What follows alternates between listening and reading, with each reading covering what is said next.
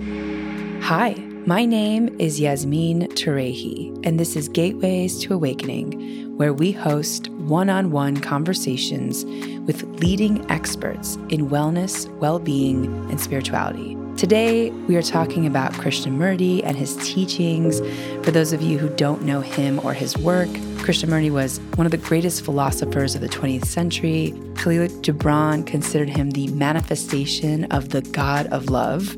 George Bernard Shaw said he is the most beautiful person I have ever met. And today's episode is with Michael Cronin, who was born in Germany at the end of World War II.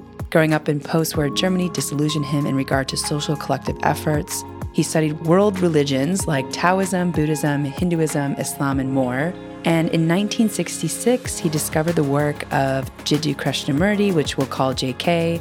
It wasn't until early 1971 that he participated in a dialogue meeting of young people with Krishnamurti, JK, in Madras, now Chennai, in South India. He was completely fascinated and enamored by JK's philosophy and his personal experience, and attended his public talks in India, Europe, and California for the next 5 years. Then in 1975, through the recommendation of some friends from Ojai, he assumed the position of chef at the school there, the newly founded Oak Grove School, even though he had never cooked before. And part of his duty as school cook turned out to be preparing luncheons for JK and his guests during the 3-month period that JK stayed in Ojai, California. So he got to know JK in a personal, casual setting, and they became good friends. After JK's passing in February 1986, he started composing a memoir based on his times with the philosopher, and it was a labor of love and was published in 1995 under the title The Kitchen Chronicles, 1001 Lunches with Jiddu Krishnamurti. And Michael has also continued working for the Krishnamurti Foundation of America in various capacities, which is where we met in Ojai at the school. So for the past 20 years, he's actually been the librarian at the Krishnamurti Library in Ojai. So welcome to the show, Michael.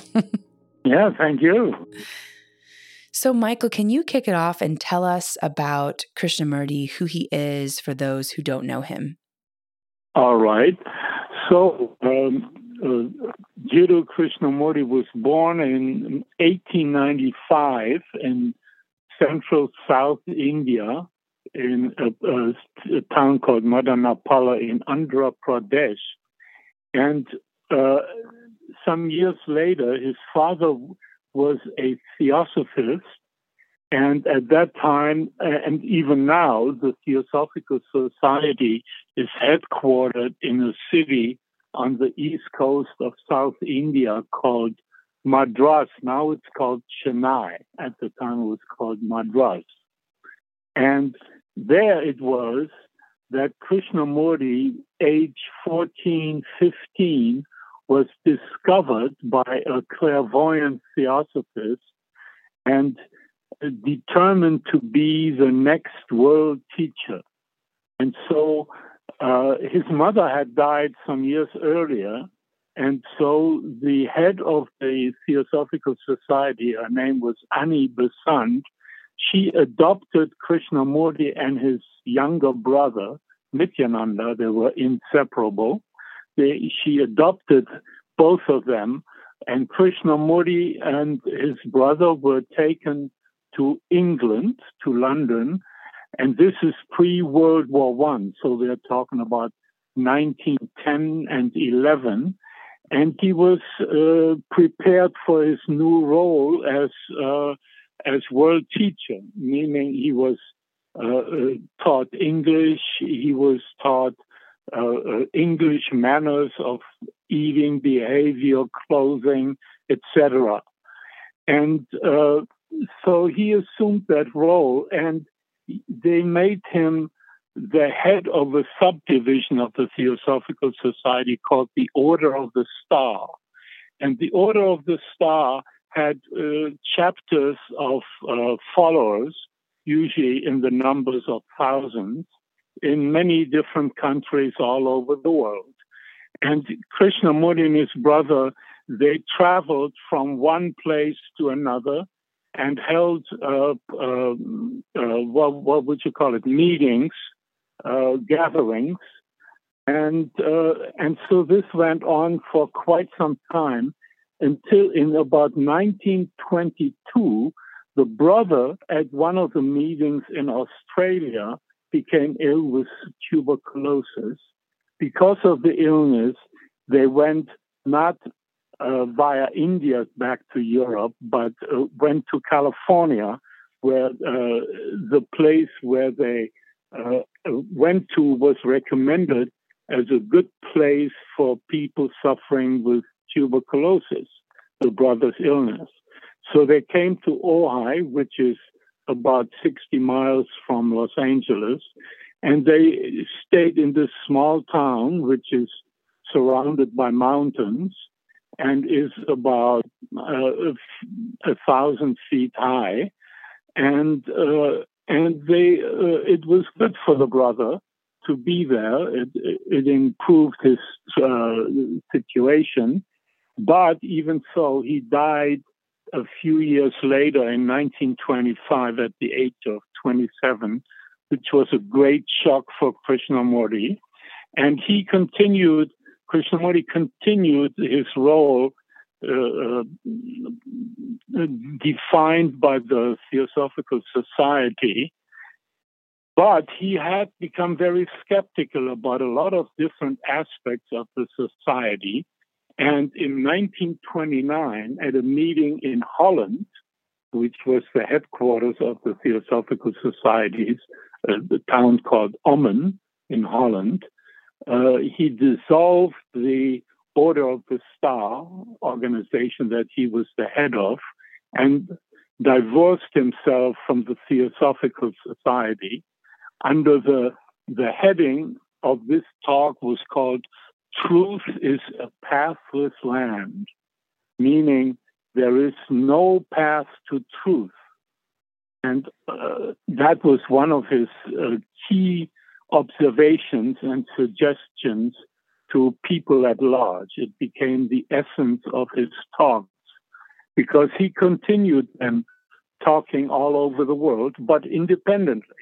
Yeah. So, Michael, I want to highlight that because I think the thing that is so interesting about Krishnamurti, I mean, there's so many things, but he was so much in a league of his own in a sense that he didn't follow any dogma and he refused to play the role of a guru and he kind of refused to give any kind of method or process. And so can you say more about this point? Because obviously I think, his upbringing perhaps deterred him from wanting to create some sort of methodology that people could follow, right? Like walking away from Order of the Star and then kind of carving his own path. Can you talk to us about that? Because I think that part to me is so unique. And correct me if I'm wrong, but I vaguely remember researching online that when people try to turn him into a mystic, he was almost like oblivious and almost didn't like that at all. So can you, speak more about that? Yeah. Well, one of his observations was that all religions of the world claimed to have the truth, to own the truth, to formulate and pass on the truth. His discovery was, which he conveyed, that truth is a living thing. And only each individual human being, by him or herself, can discover this truth for him or herself, but through observation and through what he called choiceless awareness, which means to be aware of all the conscious activity that goes on in one's mind, how one likes and dislikes, judges and condemns, and so on. And the whole point of it was to note and be aware of the fact that we as human beings, wherever we grow up, we are what he called conditioned, meaning programmed. From early on, as children, we are told this is right, this is wrong, this is good behavior, bad behavior. And we base our life and actions on these early conditioning factors. And he questions all of that and encourages us to be aware of this conditioning without judging it. That's the important part. Usually we say, oh, I'm angry. Oh, I must not be angry, and then one tries to get rid of anger. But he says, no, don't condemn anger. Look at anger. Look at, see where it comes from. Why do you become angry about something? And the same about other factors which are important in our lives, like fear and violence and pleasure and so on, to just be aware of these factors that determine our life and see them for what they are, how they arise, and so on. And also how, because of these different factors, how we belong to a religion, how we belong to a nation, a nationality, and how we are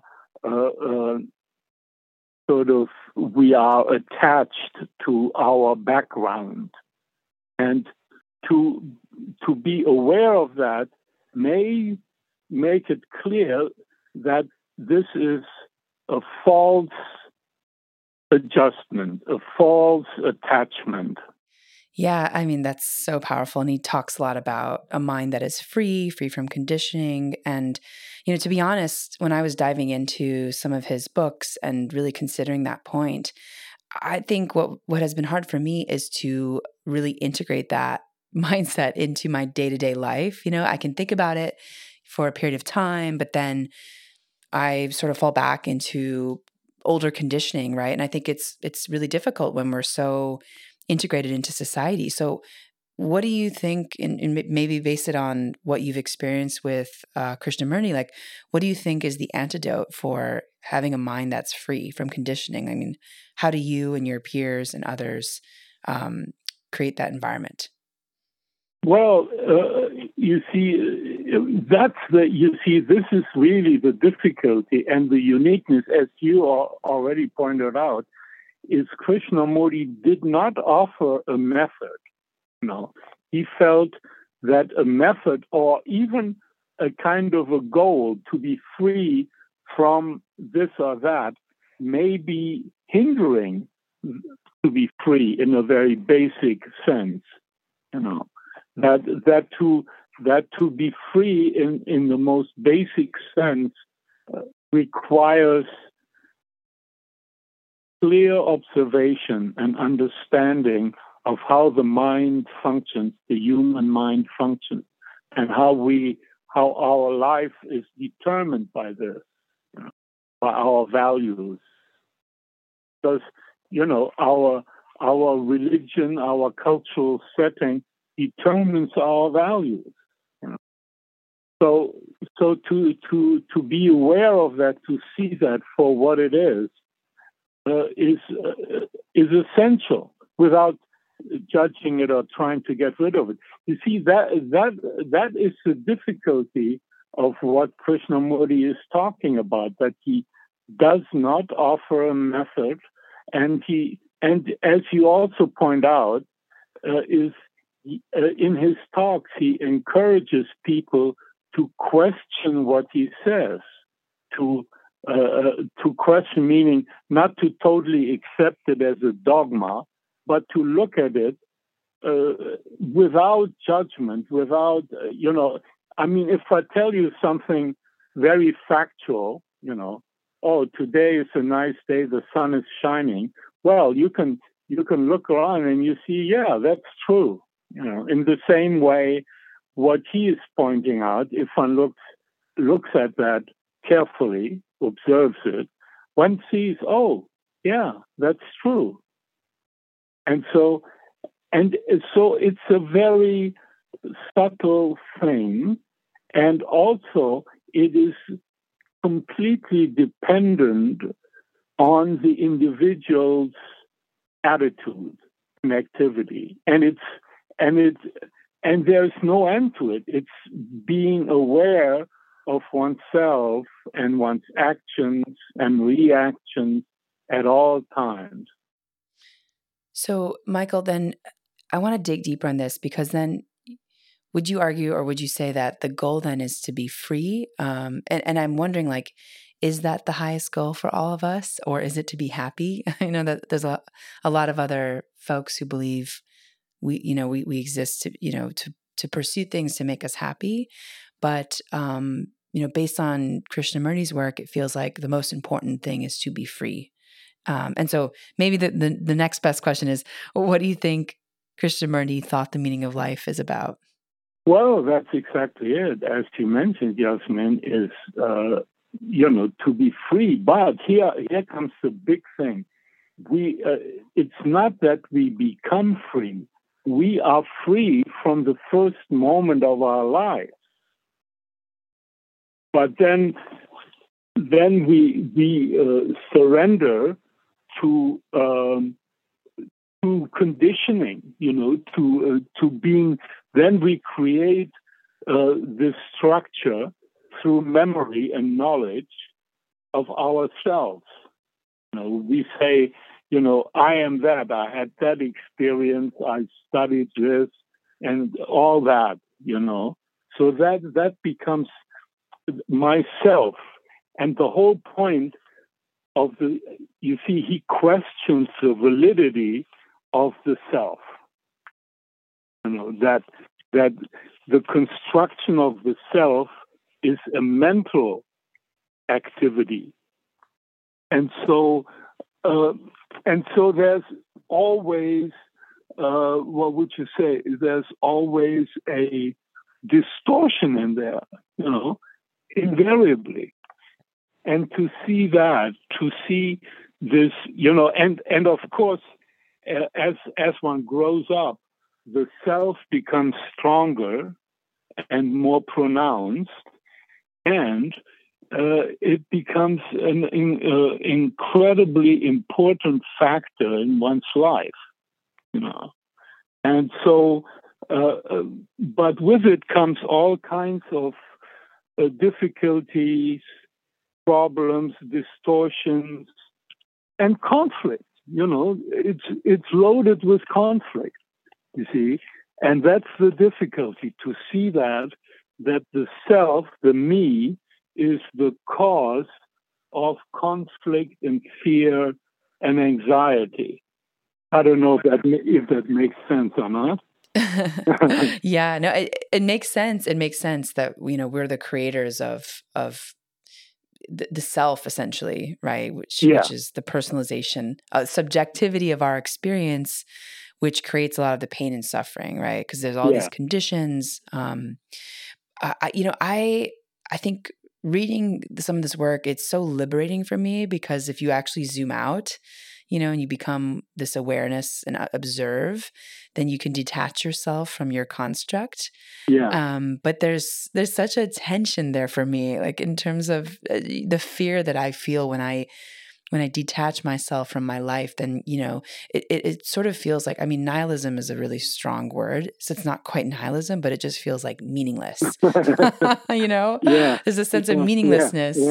Yeah. So how do you deal with that? Like, how do you kind of detach yourself without losing meaning? Well, or maybe you can't.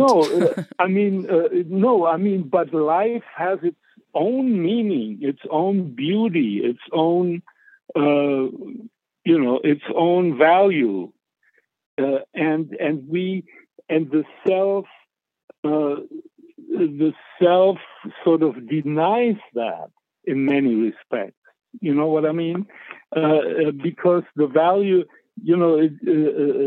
the self and the me value states, oh, I'm the most important person in the universe, and so the value system is formed on that basis, and that's where the distortion and the difficulty comes in.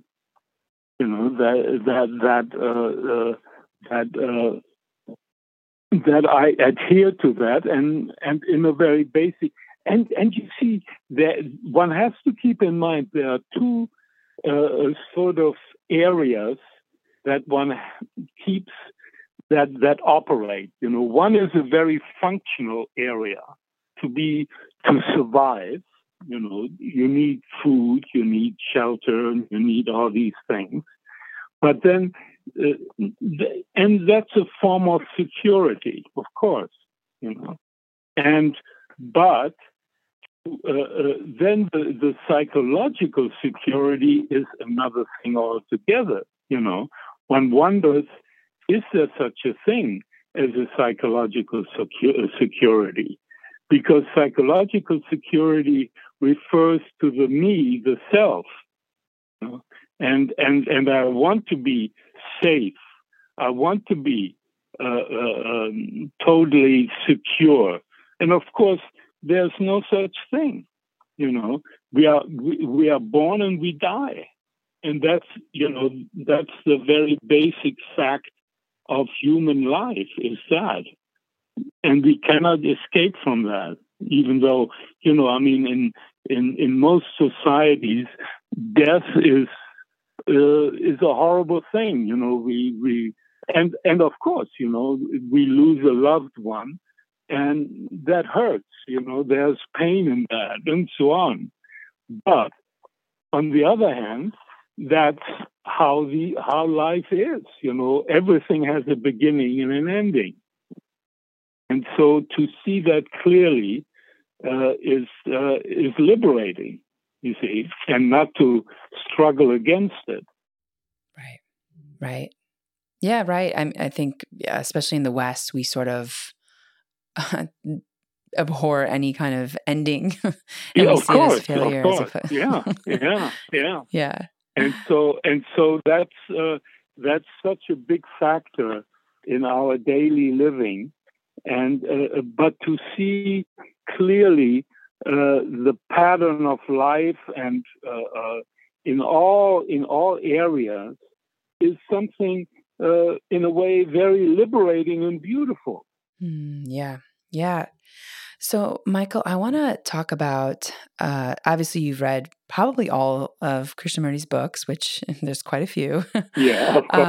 And yeah, because I think we met at the library in Ojai, and there's just kind of like wall-to-wall bookcase of boy, yes. all the different, So I'd love to get a sense from you which book is, or maybe series of books, couple of books, has made the most impact on you and why? Well, now you have to keep in mind, I studied the various religions and Taoism and Buddhism. They influenced me and impressed me very much. And then to come upon Krishnamurti, who really sets the human being free. And even, just to give you an example, meditation. Meditation is very important and big in all the religions of some sort, and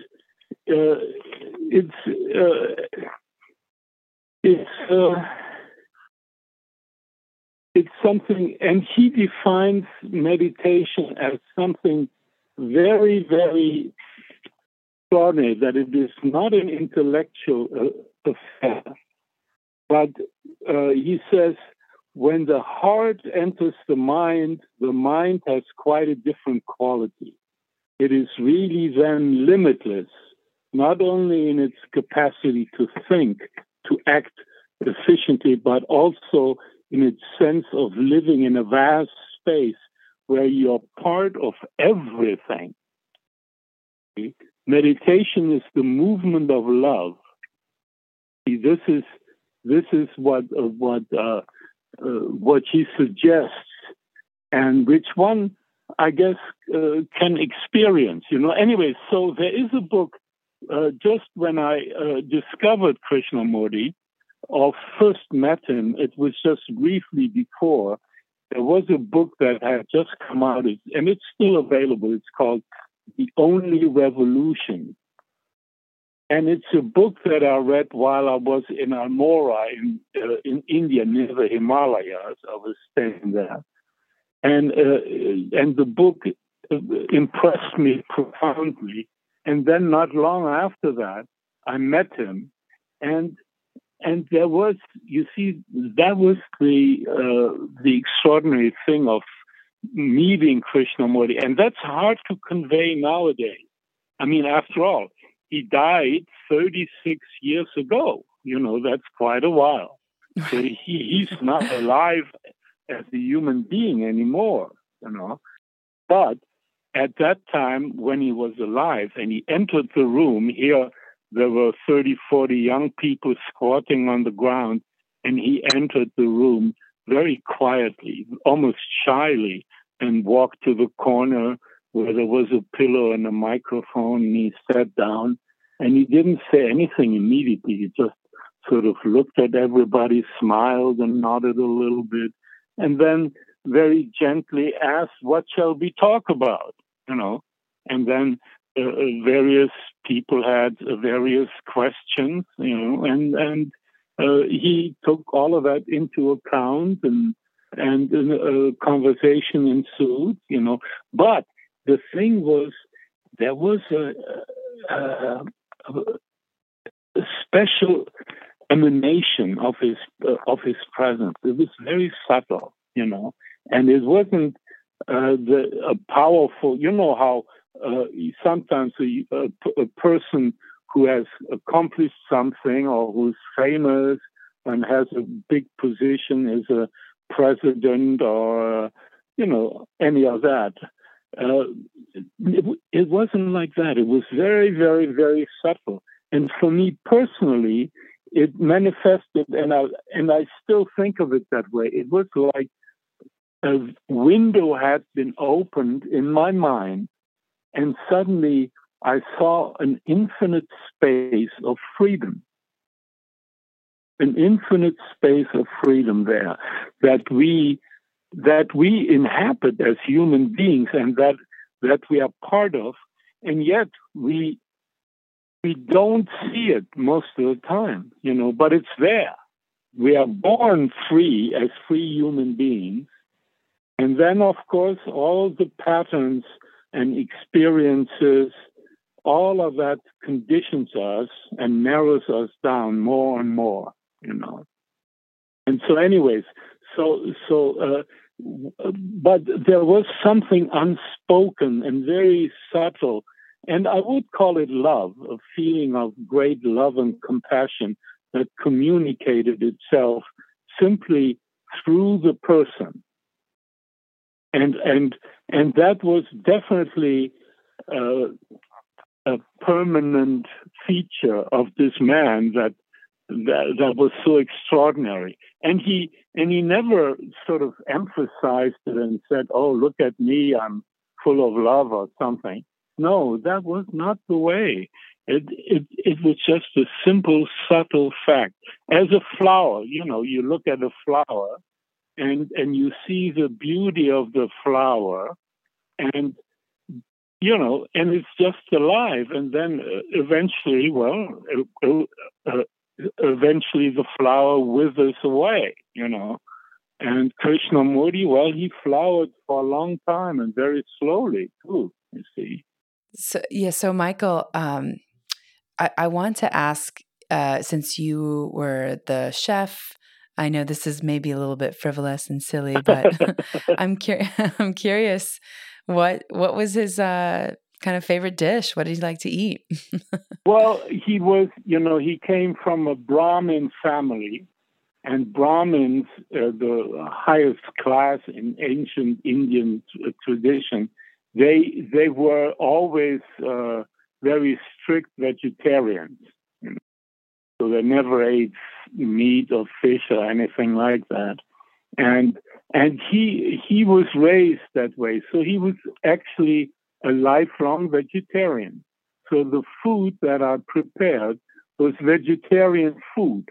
But he was not nowadays, a lot of vegetarians become what they call vegans, which mean they don't eat any eggs or milk or cheese or honey or so, anything that has anything to do with an animal. Well, he did eat eggs and milk and cheese and so on, but he was very aware of what he ate, and so he didn't like very rich food. You know, as I said, he ate cheese and so on, but not too much butter or too much cheese or eggs and so on, just in small amounts. And the one thing that he was very careful of, which was interesting for me, was that he didn't like what we call stimulants, like coffee or black tea. You know, he didn't consume those. And on one occasion, I had prepared some what we call brownies, you know, chocolate cookies, and he looked at it and he asked me, "What is this, sir?" And I said, Krishnaji, those are chocolate brownies. And he said, "Oh, no, I won't eat those." And I was really surprised. And I thought, wow, Krishnaji, and he liked sweet things. You know, he liked sweet desserts and all that, ice cream and so on. But he said, "Oh, no, I won't eat that." And I said, "Why, Krishnaji? You like sweet things?" "No," he said, "no, chocolate is a stimulant, and I won't consume stimulants." And it's true. I looked it up, and chocolate is a stimulant like coffee and so on, you know. And so, but apropos, well, he ate vegetarian dishes. He liked most of what I cooked. But on one occasion, he seldom really said, "Oh, this is wonderful," or he never expressed or seldom expressed direct criticism like that, or outright delight of, you know, in something. But on one occasion, he stayed for some years with Mary Zimbalist in Malibu at her house. She hosted him. She was his manager and secretary. And but she was gone for some days. And so he said, "Oh, can you make me that soup that you made yesterday?" And it's called 7-bean soup. and it's a soup that consisted of seven different types of beans. They were all cooked together, and with vegetables, you know, carrots and bell peppers and onions and so on, and made into a very delicious soup. And he said, "Can you make some of those for me so I can take them home?" And I said, "Okay, sir." So I made him a couple gallons of that soup, and he took it with him, and he ate that for the next few days. And then I asked him afterwards. I said, "How did it go with the soup?" "Oh," he said, "oh, wonderful, but I still have a gallon jar full." Oh, wow. That's amazing. Wow. I love it. Yeah, I love it. It's nice to know the human JK as opposed to the philosopher JK, right? Because at the end of the day, we're all human. So, Michael, I wanted I wanted to ask about. There's a couple of things that he said in I think his books or maybe discourses that have stayed with me. And one quote in particular is, "It is no measure of health to be well adjusted to a profoundly sick society." And, you know, in his life, he saw so much, right? World War I, World War II, right? And I'm curious, you know, what was his perspective? Obviously, you know, the deconditioning of a mind was his philosophy, which spoke to a lot of, you know, concepts of nationalism, right? And holding on to these like personalized, you know, ideas of who we are as a race. But yeah, I'm curious, you know, what was his perspective on the world and like, where did he think humanity was going to go? Well, that was really one of his concerns. He traveled the whole world, and he directly experienced and observed the functions and operations of the various cultures and countries that he visited. And clearly, each culture had its own shortcomings. Each culture fosters values, and each country has engaged in wars, and so on, in violence and so on. All of these things were abhorrent to him. He felt that to kill another human being was the worst sin, the worst thing one could do, And so he was very skeptical about the various societies. Even though he lived among them, but he felt what you just quoted, that to be adjusted to a sick society, with all these difficulties, the crimes, the competition, the ruthlessness, when everybody tries to be the number one, and regardless of all the others. You see, that's a thing that disturbed him, and that was one thing that was rooted in the sense of me and self, and that's what he addressed. Can we create, as human beings, a society where there is no competition, no comparison, no endeavor, no crime, no violence, and all that. And, and a society that doesn't go to war with another one for some reason or other, for territorial gain or some ideological reason. So that was one of his prime concerns overall, And I mean, he stated what I was just saying. He stated this very much in that talk that he gave when he disbanded the Order of the Star in 1929.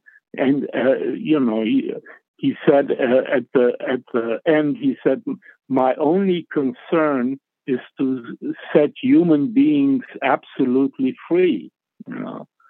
And and that was his endeavor. Throughout his life, he traveled all over. He gave talks, and he never really adored money. Even though it's a funny thing, he didn't concern himself with money, and yet he didn't have any money. He was dependent on donors. People supporting his work through donations, and we are still in that same league, as it were, because now let's take the Krishnamurti Foundation of America, that runs the school and the center here and the library. Well, we are all non-profit organizations, and we try to survive and make do through donations, through support from people that are interested in the same thing, to make Krishnamurti's work available and to support that. Yeah. Yeah, amazing. And we'll include a link at the end of the show for folks who do want to donate. So, Michael, what has surprised you the most on your journey? And if you can answer that, I know it's difficult to answer for JK, but if you could maybe tell us what you think surprised him the most on his journey. I can't really speak for him in that sense, because he in a certain sense, and apropos book, I want to add this book. It's a diary that he written in the 1960s. It's called Krishnamurti's Notebook. And it's a very personal type book where he really recorded his observations, his state of mind, and sometimes this very powerful experience of love that he had, and it was all, and ultimately it was that was a kind of contradiction. He said it's beyond words, and yet he was writing about it, So, but even so, some of it is being conveyed, and I think that was for him was that to have a good relationship with people, which didn't always work. He was a human being. He made mistakes, and sometimes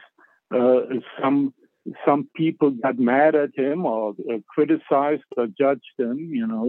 That was not uncommon at all. But if you got to know him just on a very personal level, you could see what a lovely man he was. And the thing that impressed me most, and in a way it's true, it really impressed me, that he had a wonderful sense of humor. And he liked to tell jokes. So at the lunch table, it wasn't uncommon that he told a joke that he had just heard. And often they were very funny and about heaven and hell and whatnot. It was, it was an unusual type of jokes, that he liked to tell, and actually that caused me in a way to write my book, because a lot of people, when they only saw a video of him giving a talk, often they felt he was very severe and austere, and said, "Why haven't you changed?" and so on, and people. But sometimes during his public talks, he would also tell jokes. Sometimes, and they were kind of funny. He had, as I said, he had a wonderful sense of humor. And during one interview with a British television company, they asked him about. He often emphasized seriousness, what he called seriousness. And the man asked, what is seriousness, sir? And he says, well, seriousness is going to the end of what you are doing, what you are inquiring, your task, and so on, to completing these things that you have started, going to the end. That's seriousness. But, and then he included this, and that I like very much. He said, but seriousness includes humor, the capacity to laugh at yourself about your own endeavors and things, and and that was really true. He did laugh about. I remember on one occasion at the lunch table, we were sitting together and we were talking about the foundations and whatnot. And he started laughing, and I said, Christian, what's so funny? And he said, oh, just this whole circus about this man, meaning himself.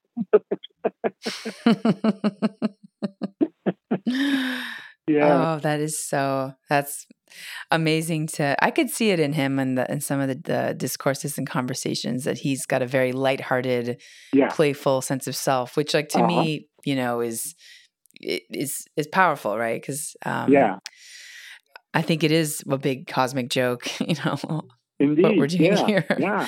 No, and I mean, I see that in myself, the things that I do sometimes, and I like this and I like that, and sometimes it's all kind of ironic and contradictory and silly, and or for example, here's another thing that a lot of people, when I discovered that, I was really surprised, and somebody told me before I ever met him on a very personal level, and they said, oh, he likes movies. He goes to the movies, turned out, yes, he liked Western, and Clint Eastwood was one of his favorite actors. And then at one point, a lady mentioned to him at the lunch table and said, "But Krishnaji, they shoot each other and there's blood all over." And he said, "Yeah, but they're not really shooting each other, and the blood is just some ketchup."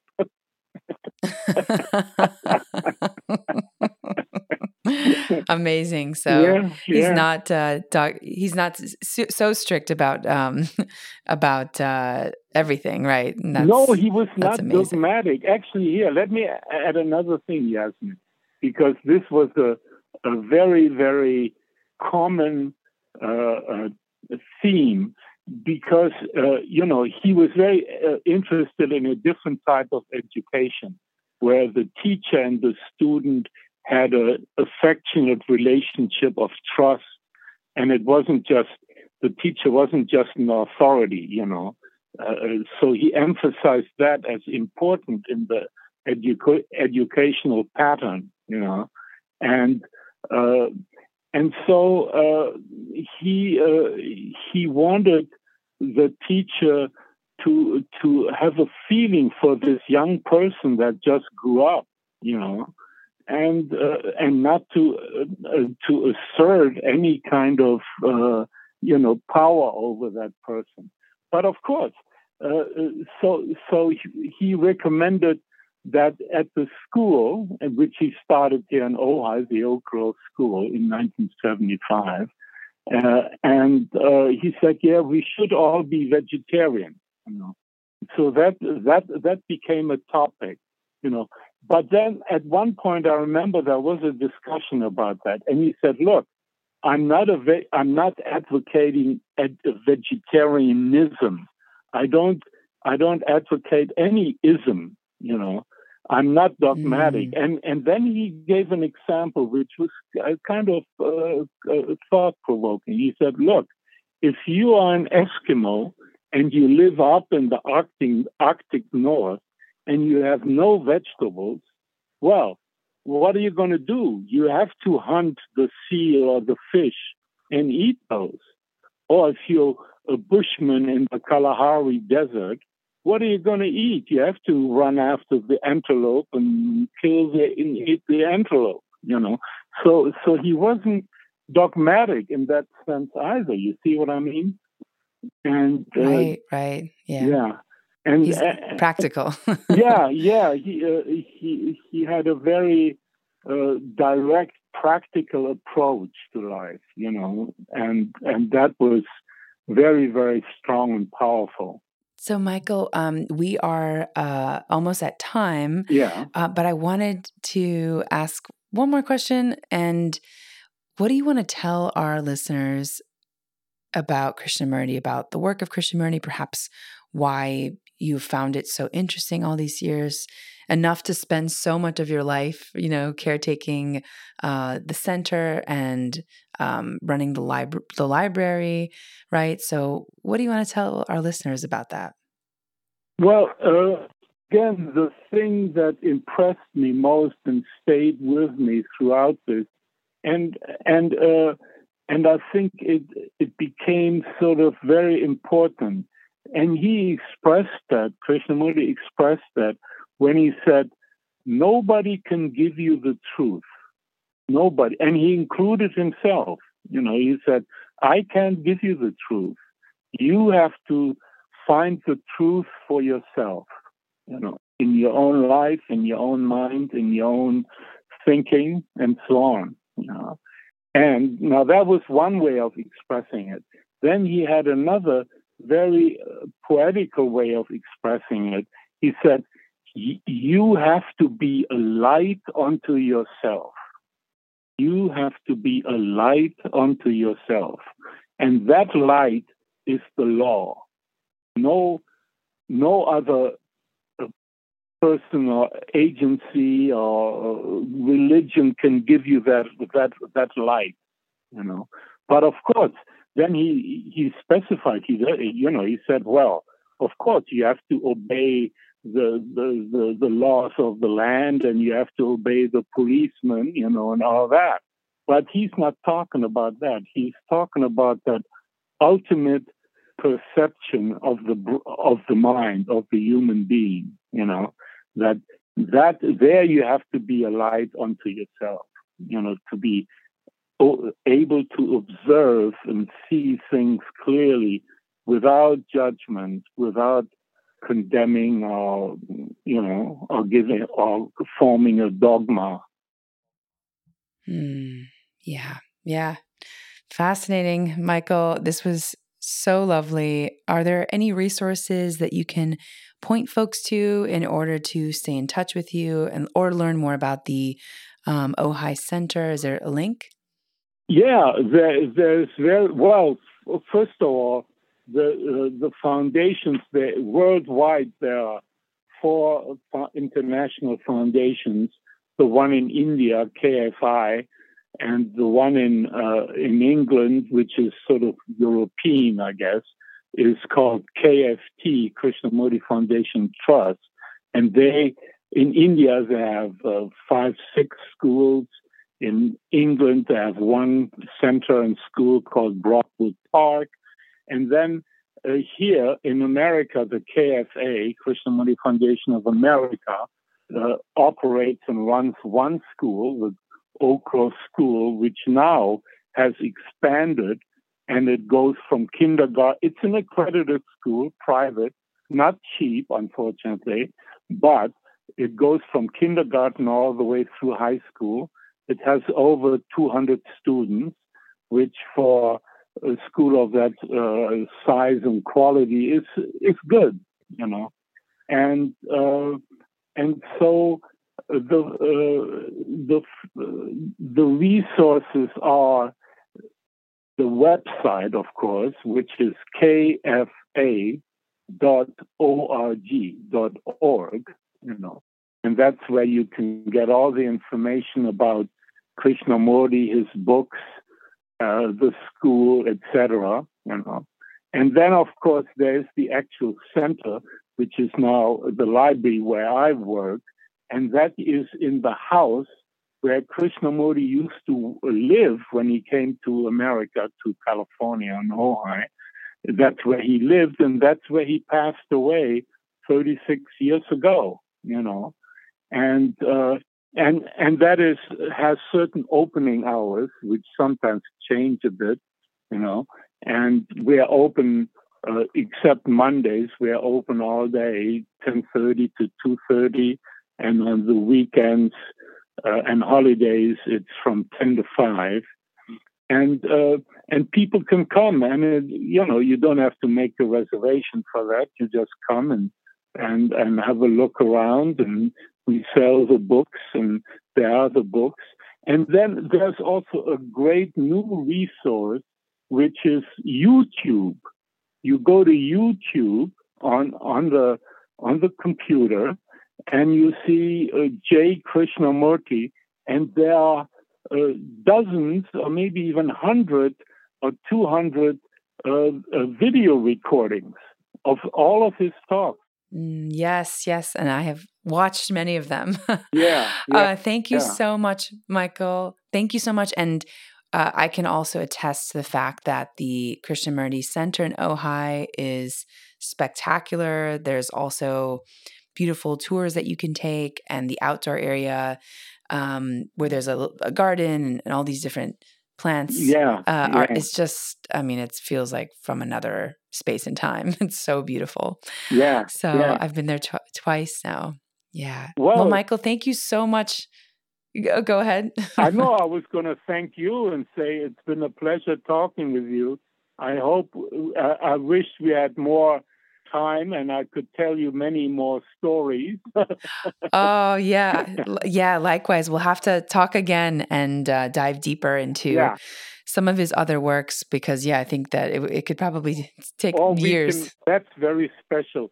We can have a joke session when I tell you a lot of the jokes and stories that Krishnamurti told. But it's a little touchy because it involves heaven and hell, God and the devil, and so on. Amazing. So not everybody might be susceptible to that. Maybe that could be the next book that you write, Michael. the jokes of Krishnamurti. Well, they're already in my book, so yeah. Oh, amazing. But thank you, Yasmin. A pleasure talking with you. Yeah. And thank you for inviting me. For our audience, thanks for joining and for listening. In this episode, we learned about the life of Krishnamurti through the lens of Michael Cronin. You can tune in to Gateways to Awakening, where we host one-on-one conversations with leading experts in wellness, well-being, and spirituality. Thanks again.